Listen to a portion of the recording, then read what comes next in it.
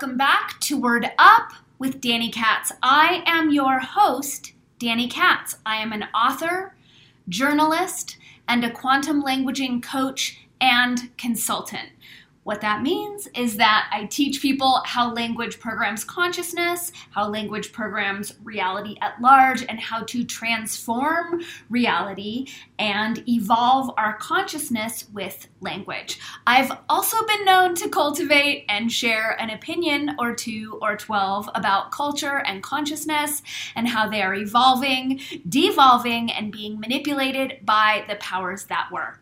Here at Word Up, we are devoted to fostering critical thinking while supporting you in becoming your most authentic, empowered, liberated, realized, amazing version of yourself. Our every show aims to expand your consciousness, raise your frequency, sharpen your critical thinking skills, and make you giggle. And think. Given the radical uptick in censorship over the past few years, combined with the complete co-opting/decimation of my own personal industry, journalism, I started Word Up to have a free speech-friendly platform in which to engage exploratory, solutions-based conversations with visionaries, mystics, original thinkers, and rebel badasses who are helping to make the world more wonderful. The first half of my interviews run between 30 to 90 minutes and are always posted here for free public listening. The second halves are reserved for paid supporters on my Patreon and my Locals platforms, where for as little as $5 a month, you can access all of my second half conversations along with oodles of other bonus content and opportunities to drop in with me, to drop in with our high vibe tribe, and lots of other awesome things. In addition to interviews, Word Up also features quantum languaging upgrades, planetary service announcements, and propaganda analysis, which I call Spot the Propaganda. Thank you so much for tuning in and for sharing your sacred attention with me and our high vibe tribe of change makers. Be sure to click that subscribe button so you can stay abreast of our every episode. Thank you for also clicking the like button, for sharing far and wide, and for leaving some kind words as a review as you are authentically inspired. As well, if you are gleaning any value whatsoever from these shows, consider supporting me on Locals and or Patreon. And as you are wanting to learn more about my quantum languaging coaching and consulting services or nab copies of my books, find me on dannykatz.com as well as on quantumlanguaging.com. Okay, I think that's it for our housekeeping. Buckle up and prepare to enjoy this episode of Word Up with Danny Katz.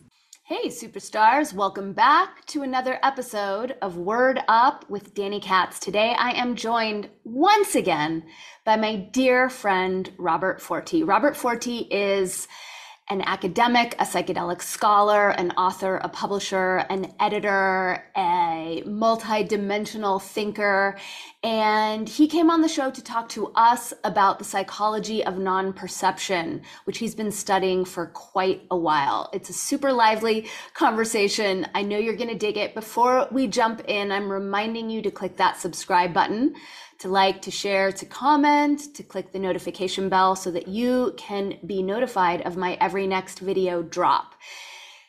And given that I'm hearing whispered rumors of people being unsubscribed from my YouTube or that my YouTube content is being suppressed, your wisest move in staying abreast of my every offering, including my upcoming and last ever pop propaganda homeschool course for teens, is to sign up for my newsletter at dannykatz.com. That ensures that we get to stay in touch regardless of whatever big tech fuckery is on the agenda that day.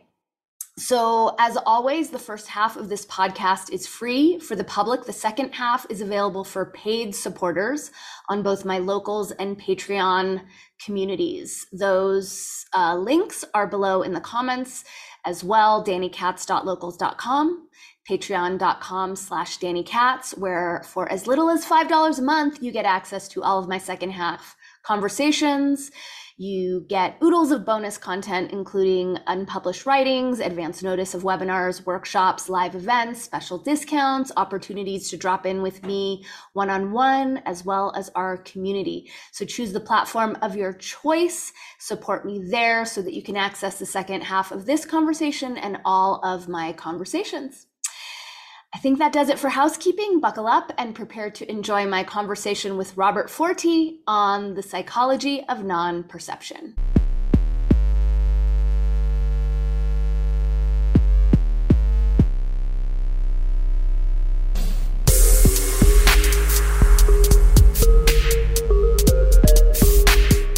So, the psychology of non-perception. What are we talking about today? Why are we talking about this? Fill me in. Well, no, I mean, the psychology of non-perception is just a concept that flew into my head one day when I was riding my bike along West Cliff in Santa Cruz along the Monterey Bay. And I realized it was something that I've been trying to understand pretty much my whole life. Like why and how is it that people don't see the obvious, especially when the obvious is kind of disturbing? Kind of? Well, I mean, when I was a little boy, the first thing was this stream that I used to play at. That was my paradise. And then as development grew in our area, the stream became polluted, and the fish and the salamanders and the frogs were dying. But hardly anybody really cared because there were buildings going up, and it was going to reduce the tax rate. But for me, this was a sign that, overdevelopment is ruining the environment, and that we ought to be a little more mindful about the rate that we consume and what's really important. And then, some people got it. Some people were just sort of naturally attuned to deeper realities. And some people were swept away by social conditioning and what was trendy or seemed right, the advertising. And then the psychology of non-perception really jumped into my consciousness in the mid-1980s when I became very interested suddenly in the Kennedy assassination, which I hadn't ever really looked at carefully until, about 1980. 4 or 5, when somebody showed me a slow motion copy of the Zapruder film. And you can see, obviously, that Kennedy is shot from the front. Right. And this is something that had happened just 20 years ago. Like, how is it that we are, as a society, almost completely oblivious to this most, incredible event, a beloved president shot in the face in broad daylight, and nobody's prosecuted for it. This flimsy theory is thrown out. That guy's shot, and it's cleaned up, and then it's gone, and we're going on. I mean, it was obviously a coup d'etat, and people are just completely oblivious to it. So, since you have been examining the psychology of non-perception for such a long time, have you come to conclusions as to why people can't see what seems obvious to a lot of us? Yeah, so I'm beginning, I'm writing another book now. I'm writing a memoir, and I'm starting to put some meat on these bones of the psychology of non-perception. What are some of the factors that lead to this, to our society being so mind controlled, right? And so the next big event was 9/11, of course. So that's another thing, that we were all just shocked and awed by this dramatic event, disoriented, and then this narrative thrown at us, which was willingly swallowed up by a lot of people, including myself, for the first couple years. And then you pause and you look at it and you realize it makes absolutely no sense at all. But so hold up, let's slow down. So you bought into it for the first couple years. What was the first thing or exposure or bit of information that created some doubt and invited a deeper examination? Well, the first thing for me was a little film called In Plain Sight, where I was able to really examine the video footage of the Pentagon. Yep. Seeing that that hole in the Pentagon wall could not have been caused by a plane. There was no plane wreckage. The hole was close to the ground. It just like suddenly seemed crazy, impossible. And then I began to look into it, and I found so many other things that were obviously impossible. And then facts added up, study, research, like, the way the buildings come down perfectly symmetrically. That looked to me like a controlled demolition. But it didn't look like a controlled demolition for the first 2 years when you were buying into it, or were you just not really looking at it that closely? For me personally, I didn't really look into it that closely for personal reasons. I mean, for me, actually, a family member of mine was involved in the operation. And I was in New York that day. And involved how? Well, involved in the financial aspects of it. He told me a couple of days after it happened, we were having dinner in New York, and he told me, he said, "We knew this was going to happen." And I said, "You knew this was going to happen?" And he said, "Yes, boys from the government advised our firm." Now, this person, he was my brother-in-law, and he was a senior vice president of a very large asset management company in New York called Alliance Capital Management. And he managed what was called their high yield global hedge fund, a multi-billion-dollar hedge fund of defense and energy stocks and these things. And so he told me that boys from the government advised his firm on matters that pertain to business. And I just, kind of went in one ear and out the other. I was just beginning a relationship with a very special woman, and I mentioned it to her, and she kind of dismissed it. And I was involved in negotiating a film deal for my Leary book, and I just decided I wasn't going to go into those conspiracies for now. I was going to make a movie. And so I didn't even talk about it. And whenever anybody mentioned it to me, and this will get back to the psychology of non-perception, when anybody mentioned it to me like, "Oh, it was an inside job, it was a controlled demolition," I would say, "Stop. That's too outrageous. Couldn't possibly be, don't even bring stuff like that. It makes, serious political analysis more difficult to do. Forget that." Well, wait, hold up. I'm curious to know how you rectify that, because at that point, it sounds like you had already started to question the Kennedy assassination story. So why was that conspiracy open for exploration, but the other one not? Well, again, it wasn't totally rational on my part. It was, I spent several years reading just about every book there was on the Kennedy assassination, and it's really kind of a thankless task. You become alienated from your community. I was very involved, as you know, in the psychedelic work, and made a shift into political consciousness. And my friends, my colleagues in the psychedelic world, academics that I approached to do a PhD on this concept would say like, "Oh no, you're a conspiracy, you'll be labeled a conspiracy theorist." And I was a victim to some of these techniques that we're going to explicate of the psychology of non-perception. Why are people so adverse to seeing something that's obvious? Yep. And so, I was a victim of that. Like I said, I was involved in a really special relationship with a really special person. We were madly in love, and her father was high up in the FBI, and she just didn't like political conspiracies. So I just decided to leave that aside for a couple years until we split up. Do you ever look back on that and wonder at the coincidence of like, wow, I started dating a woman whose father was an FBI insider around the same time that I started to question this narrative that was being used to enslave Americans?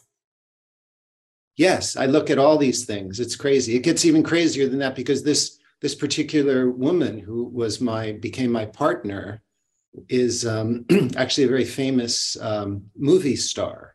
And she's especially famous for her leading role in Raiders of the Lost Ark, which is a movie, as you must know, about the Nazis' acquisition of occult power and mind control in this thing. So we had connected, and that was another part of it when I look back on this. Plus the fact that my brother-in-law, who had confided and blurted out that he knew, I was offered a job in that same major Wall Street when I graduated from college.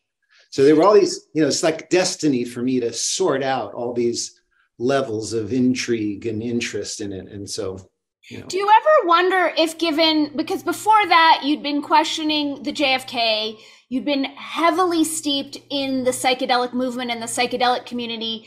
Did it ever occur to you that you might be being handled by these people who appeared in your life at this time? No, I think I might have been handled a bit in the psychedelic work. I'm still trying to understand that better. I mean, the primary instigator of my work in the psychedelic world was a man named Frank Barron. Was involved with the CIA in ways that are still not quite clear to me. And he prodded me when I was in my last year of college to do this, to basically restart the psychedelic movement. He was a very close friend of Timothy Leary, and he made introductions for me and asked me to organize a conference where I brought together all these people. And then I was invited down to Esalen, where I worked very closely with Stan Groff for a long time. And then I was led up to meet Alexander Shulgin, who was taught me and my friends how to make MDMA. And I was part of the whole early propagation of that. So I wonder about that. And unfortunately, Frank died in 2002. And so I never really got a chance to dig out. That was before I really got into the greater extent of MK Ultra that you and I have talked about. Right.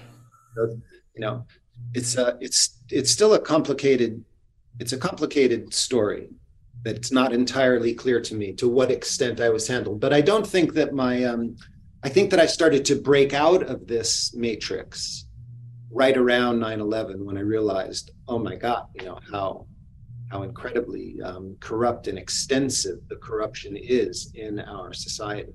And it was, it sent me into a real tailspin. I have to admit, I was really depressed for a couple of years, seriously depressed, and alienated from a whole community, from my family. And that's another aspect of this. Like, why are they unable, or why do they refuse to see the obvious? Is because sometimes it can be very, it can be very lonely. It can isolate you. It's terrifying. Yeah. And so let me like go back a little bit and talk about some of the kind of psychological aspects that help us understand the psychology of non-perception. And I don't know if you and I have ever discussed the research of a man named Solomon Asch. Have we? I don't think so. Okay, so this is extremely important. Solomon Asch was a Jewish Polish refugee of Poland in the late 1930s who came over here to the United States to resume his career as a psychological researcher. And the official story is that he was appalled at the way his Polish countrymen and women kind of fell in line with the Third Reich, and that came to America and thought that the American spirit of independence would make us immune to this sort of conformity. And so he designed these really very brilliant experiments, which anybody that's taken a Psych 101 class will recognize them probably. And so, they're the famous Solomon Asch conformity experiments. They gave birth really to the whole field of social psychology in the United States, beginning in the mid-late 1930s. So here's what Asch did. Imagine that you're in college and somebody comes up to you and says, invites you to take part in an experiment saying it's a test of your visual acuity. And Okay. we'll give you $5. And you say, sure. And so you're led into a room where there are 19 other people. Now you think these 19 other people are just like you, brought in off the street to have their eyesight tested. But really they're confederates in the experiment. Mm-hmm. You're the only one that's being studied here. Okay. And so Solomon Asch goes to the blackboard and he draws 4 lines. One line is 8 inches, one line is 12 inches, one line is 10 inches, one line is 4 inches. And you are asked to say which 2 lines are the same length. The answer is obvious and unambiguous. This line is 8 inches and that line is 8 inches. He goes around the room, he asks everybody. Everybody gives the wrong answer. Now it's your turn. What do you do? I give the right answer, but I'm used to being the pariah. So when I say it like this, that's what everybody says, that they would defy the group and give the right answer. Mm-hmm. But actually, when Solomon Asch did this, and I believe the first time he did this was at Swarthmore College, which is, a super elite college, 75 to 80% of the people defy their own senses and give the wrong answer in order to conform to the group. So this experiment has been replicated countless times, thousands of studies, different versions of it, but that's pretty much what they get, that 15 to 30% of the people will rather conform to a group than say the truth. Now that's rather extraordinary. So that's the first thing. Hold up. I'm curious to know, in terms of Solomon Asch's research, was there something wrong with these people? Is there some sort of traumatic wound we can point to that has maligned these people's sense of integrity or what is right? Or is this just baseline humans are gross? These were the best and the brightest. Like I said, Asch began these experiments at Swarthmore. Right. I believe he went on to Yale. In what year? Late 1930s it started. This is why I'm asking, because I spent a brief period of time studying the art coming out of Japan, which is all very cartoonish and kind of S&M kitty cats. And what I realized was this culture has a wound called Hiroshima that has them seeking out the comfort of soft, fluffy animals, or, because there's this giant wound. So that's what I'm wondering, if there was something similar or comparable to the American psyche that we can point to that inspired this response, or if it's just humans' baseline setting. Well, these are great questions, and to really drill into them would be a long study, and that's again what the history of Solomon Asch's research is. Got it. I will say this, that as I already said, that these were the best and the brightest at the finest universities, Ivy League, and it was actually these studies that helped inspire one of the major psychedelic movements of the 20th century. So Frank Barron, who I mentioned, was my mentor, my dear friend and teacher, who I trusted and loved, and he was interested in the 10 to 15% who didn't conform. Right. Made them different. Yeah. And so he devoted his career to this. And he did psychological profile. He was one of the leading personality psychologists of the last century. And he wanted to figure out why those people didn't conform and how to make more of those people. He found that there were significant differences in their worldview. Okay. For instance, the people who were the non-conformers were believed that nature was benevolent. Their basic worldview was that nature was friendly, mm-hmm. versus the conformers who had a sense of like the hostility of nature. So this might get into your question about trauma. Yep. They had basically kind of a fear-based orientation to reality. And so maybe they needed the comfort of the group. Mm-hmm. They were more outer directed. They looked to institutions and leaders for the sense of authority, whereas the creative people, the non-conformers, had more of a confidence in themselves and in nature. And I just want to ask about what you just said. You said the creative people, the non-conformers. So was that another link that he made, that the non-conformers were more creative than the conformers? Yes, that's right. In fact, that became really the focus of Frank Barron's career. He's well known as one of the foremost researchers into the psychology of creativity. Got it. What makes creative people not just artists, but creative in every endeavor. Okay. Right. So it was actually, so he began to interview creative people and just find out things about their worldview. And eventually he was on a study, had gone down to Mexico to study a group of expatriate writers. And that's when he learned of the psychedelic mushroom. Okay. In the late 1950s, and he took it. Okay. He thought that he had discovered the Holy Grail, that this was the thing that could shift that perspective from nature being hostile to nature being friendly. Mm-hmm. Shift the locus of authority. Like once you have a very profound mystical experience, psychedelic or otherwise, you learn, you have a great respect for the power of your own consciousness. Right. And be more inner directed kind of thing. And so that was his incentive.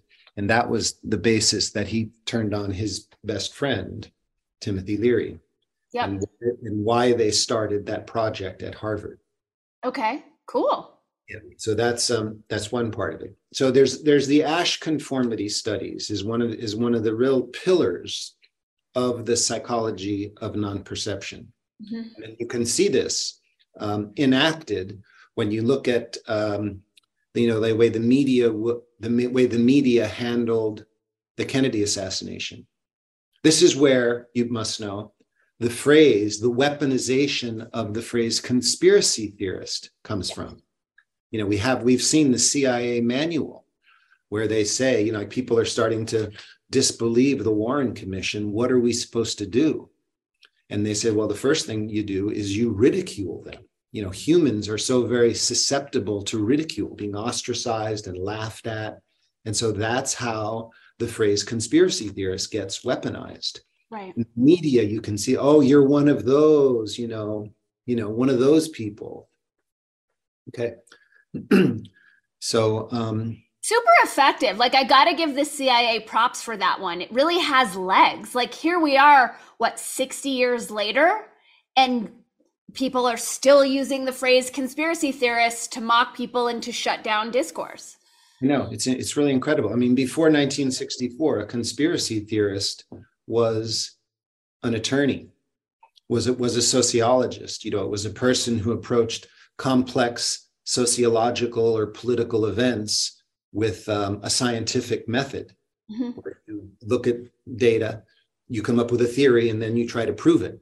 Right. And they flip that around. Oh, yeah. The psychological sophistication of the social engineers in the CIA and Tavistock Institute and British MI6 and Mossad, that's not just CIA, the social engineering operation is multinational, as we know. Let's just not pick on the CIA here.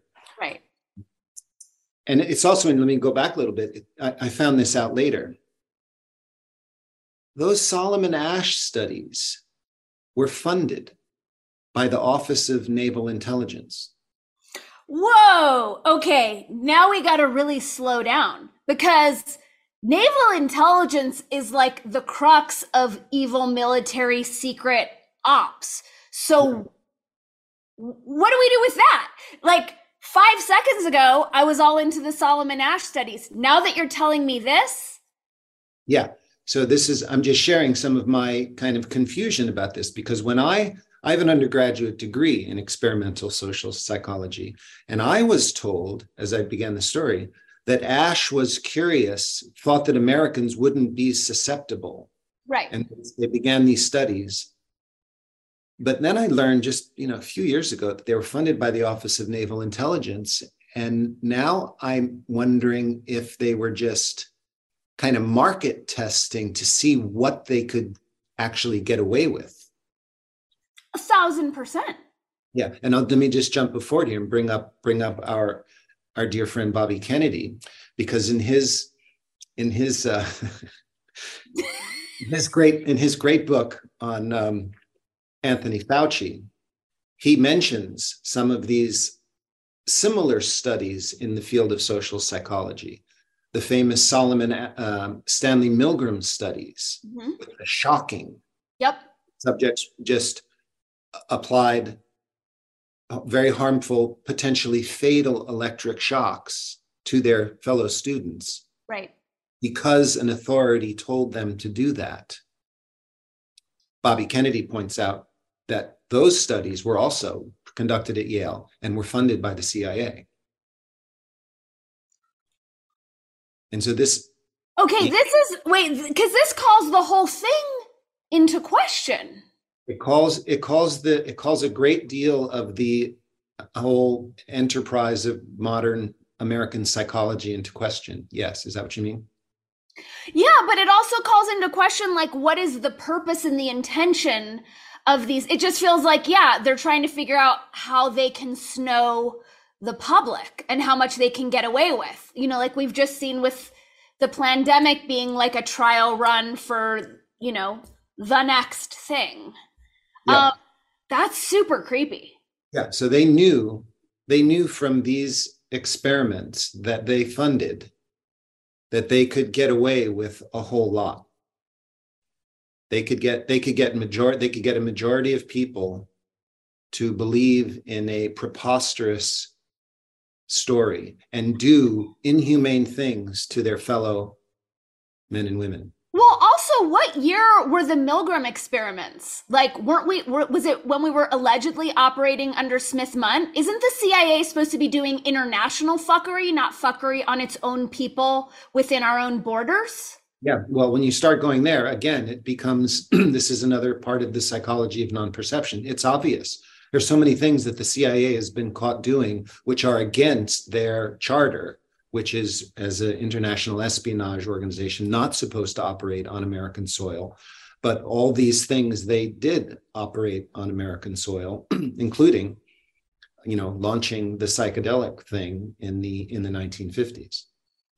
And not to mention the fact that no one seems to have the problem that they haven't released the Kennedy assassination files, even though that's totally illegal at this point. It's just like another realm of non-perception of like, oh, look, the intelligence agencies are breaking another law. Everything's fine. Yeah. So let me now mention the next kind of pillar of the psychology of non-perception, which is the theory of cognitive dissonance. Yep. Okay. So the theory of cognitive dissonance is right up there with Solomon Asch as the most researched concept in contemporary social psychology. Mm-hmm.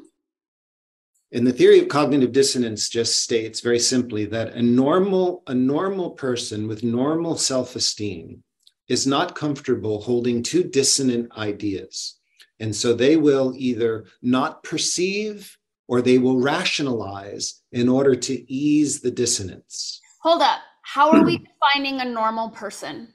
Well, a normal person, just in terms of modern psychological metrics, they administer personality tests and there are, scores. These are, non-psychotic, again, a lot, college students at some of the best. The theory of cognitive dissonance was developed at Stanford University. Well, are they only testing dumb people? Because the definition of intelligence by certain metrics is the ability to hold opposing ideas and not need them resolved. So are we talking about people of below average intelligence? No, we're talking about people really, and again, this is a theory that's been looked at a lot of different ways. So there are many, many studies, and these important questions that you're asking are answered. I don't have my fingers on the data now, but But just like Solomon Ash's conformity studies, higher self-esteem, more creative individuals, artistic types, are perfectly comfortable holding dissonant cognitions. In fact, they thrive on it. Mm-hmm. And so, that's what we're talking about. But just normal people. Okay. Intelligence is not really the question. It has more to do with a certain cognitive style and tolerance for ambiguity and What's so, coming up for me, and I don't want to waylay the conversation or the track that we're on right now, is just like how many people on this planet are actually people. It just has me questioning if we're all the same or if these are just like the holograms being used to pass for people or something. But please continue. well, it would be fun to go down that rabbit hole sometime too, because I go there too. I think that it's a mistake to think of Homo sapiens as a homogeneous species, that there's a great variety Right. of us here. And Yeah. whether that's because we're been hybridized and have different extraterrestrial forebears or what, but the differences in personality style and in cognitive style are so extraordinary. It's I think we need to come up with paint this picture with a finer brush, that we're not just Homo sapiens. There's Homo empath, there's Homo domineers, there's Homo greed. There are people. And when I was raising my son, it was so incredible. One day I took him to daycare, and then a bunch of little 3-year-olds. And they're so different. Some are just naturally compassionate and want to share their stuff. Others are, trying to beat kids up and take their things. And this can't be the result of just their upbringing. They haven't really had that much upbringing yet. They're born with an agenda. Right. So back to cognitive dissonance. It's kind of common. We know that, say, a person who'd been subject to childhood sexual abuse by their parents or clergy or teachers, this is a classic example of non-perception. They will repress these memories, act like it never happened, and not until later on in adult life, whatever, a psychedelic experience, therapy, hypnosis, suddenly these memories will come flooding back into them. So what accounts for this non-perception? This can be explained in terms of the theory of cognitive dissonance, because a person who is a victim of sexual abuse by their parents or their clergy has terrific cognitive dissonance. Mm-hmm. This person loves me. This is the person I depend on for my life. This is my pastor. And they're fucking me. They're abusing me. They're harming me. Those two things do not go together. Right. And so they have to erase, repress, not perceive that. Yep.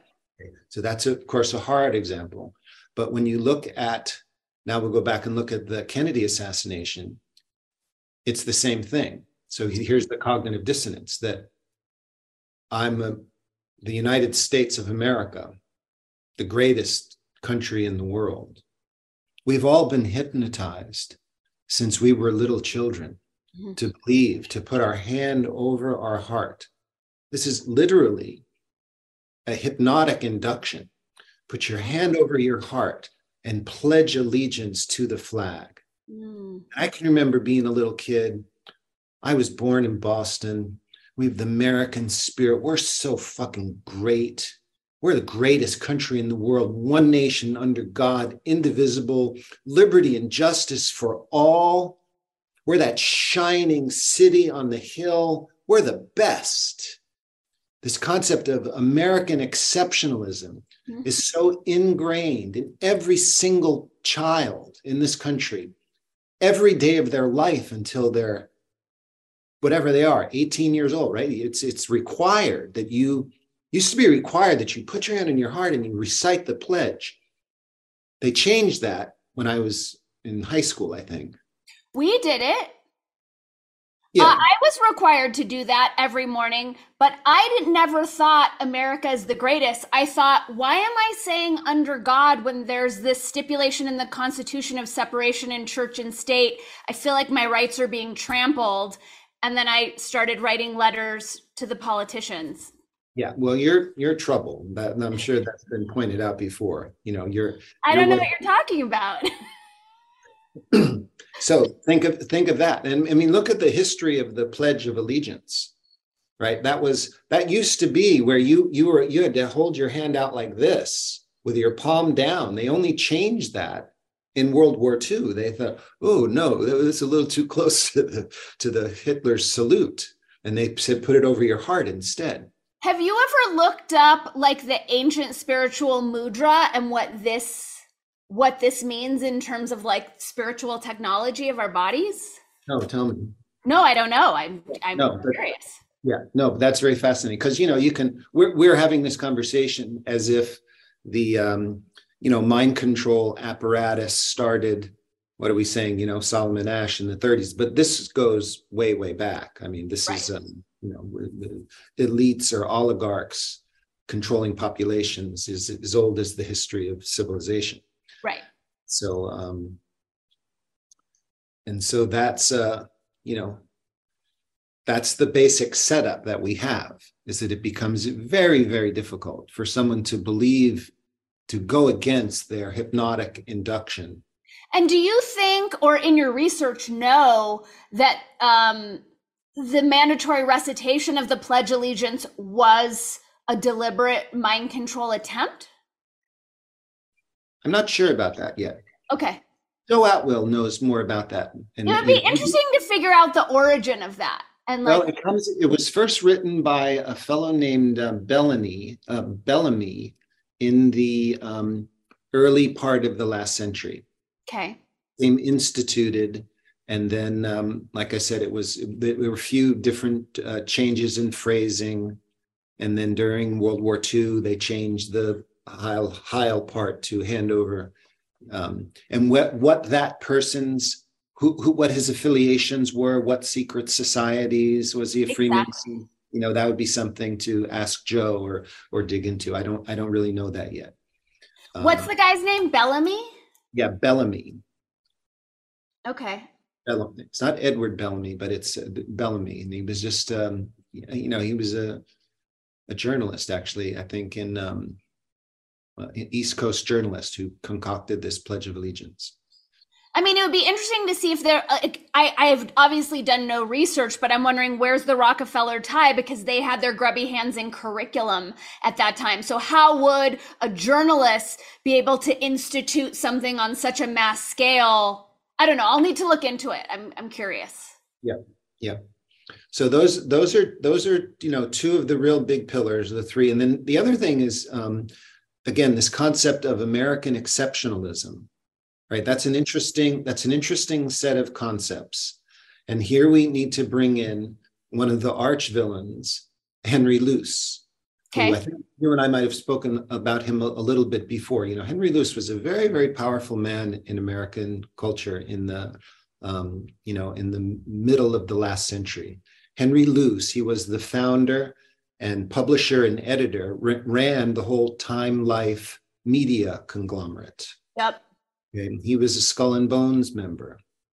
He was, according to Timothy Leary, Henry Luce was the person singularly responsible for the propagation of psychedelic drugs in America. Because of the article on the mushrooms that he ran in, was it Time? Life. Life. That was the first thing. Mm-hmm. But then there were dozens of books and other media coverage, all in enterprises that he controlled. And there's a great book for anybody that's taking notes and is literary and literate as I am, that is called Acid Hype. Okay. Acid Hype by a media scholar, Professor Stephen Siff at the University of Wisconsin, I believe. The book is Acid Hype, the American media and the psychedelic experience. And he it's his PhD and now a book showing, again, the just explosion of interest in psychedelic drugs were mainly through Henry Luce controlled publications, either books or magazines and so on like that. Mm-hmm. Interesting. Well, Henry Luce also, I think it was 1934, he wrote an essay in Life magazine that revived this concept of American exceptionalism. Mm-hmm. And the title of the article was The American Century. Okay. But the purpose of that article was to give Americans an excuse and help justify the imperialistic activities of the American military throughout South America, that we had to do, because we were so special, we have to go overseas and spread democracy and freedom. We have to do this. And it's really something to read this article, The American Century. And you probably know that the important white classified document, the project Rebuilding America's Defenses, and the project for the new American century, is named after Henry Luce's 1934 paper. So they accomplished the last century. And then 9/11 was the new American century. We need a galvanizing event. And then, you look at all the means that were used to, advance the wars after 9/11. Like, we have to go, help these people. This is our duty. And so, Americans, 70 to 80% of Americans are placed in this position of terrific cognitive dissonance, having been hypnotized. We're in the same position as a person that's, been abused by their church. Yep. Can't quite see it. They just can't quite see it. And so, and then you can trace it in the media, how, certain memes are hammered. Like, as soon as someone gets out of the box, and that person is ostracized. Remember that famous case of, I'm forgetting his name, the handsome black man with a political look, very shining light, was going to be involved in the Obama administration. He signed a petition for 9/11. Oh shit, what was his name? I'll come back to it. But those are some of the broad strokes of this psychology of non-perception and why it is impossible for people to see these.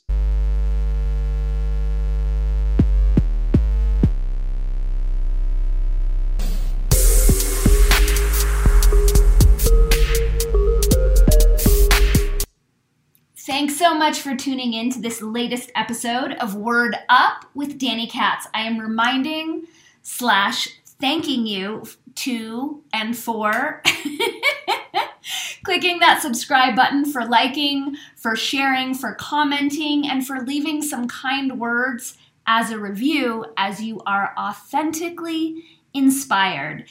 As you are receiving any value from my podcast, as you dig it, as you listen regularly, consider supporting me on Patreon and or Locals, where for as little as $5 a month, you get access to all of my second half podcast interviews, as well as oodles of bonus content. Your support really goes a long way in supporting me as a journalist and an independent content creator navigate her way through a really crunchy time in terms of free speech. And as you are wanting to learn more about my work in the world, my books, my products, my quantum languaging coaching and consulting, you can find me at dannykatz.com, as well as quantumlanguaging.com. And if you're not down with a membership patronage platform and want to send me a one-time donation, you can use the Bitcoin link if it actually appears on your podcast listening platform. You could also send me a one-time donation by way of PayPal at dannykatz@pm.me, or by way of Venmo, where my username is Sadie Bloom. Again, your support means the world and makes a massive, massive difference when it comes to continuing to share this work with the world. Thank you for sharing your sacred attention with me. Thank you for remembering that you are omniscopic amazingness, and for having a rockin' day. See you next time, superstars.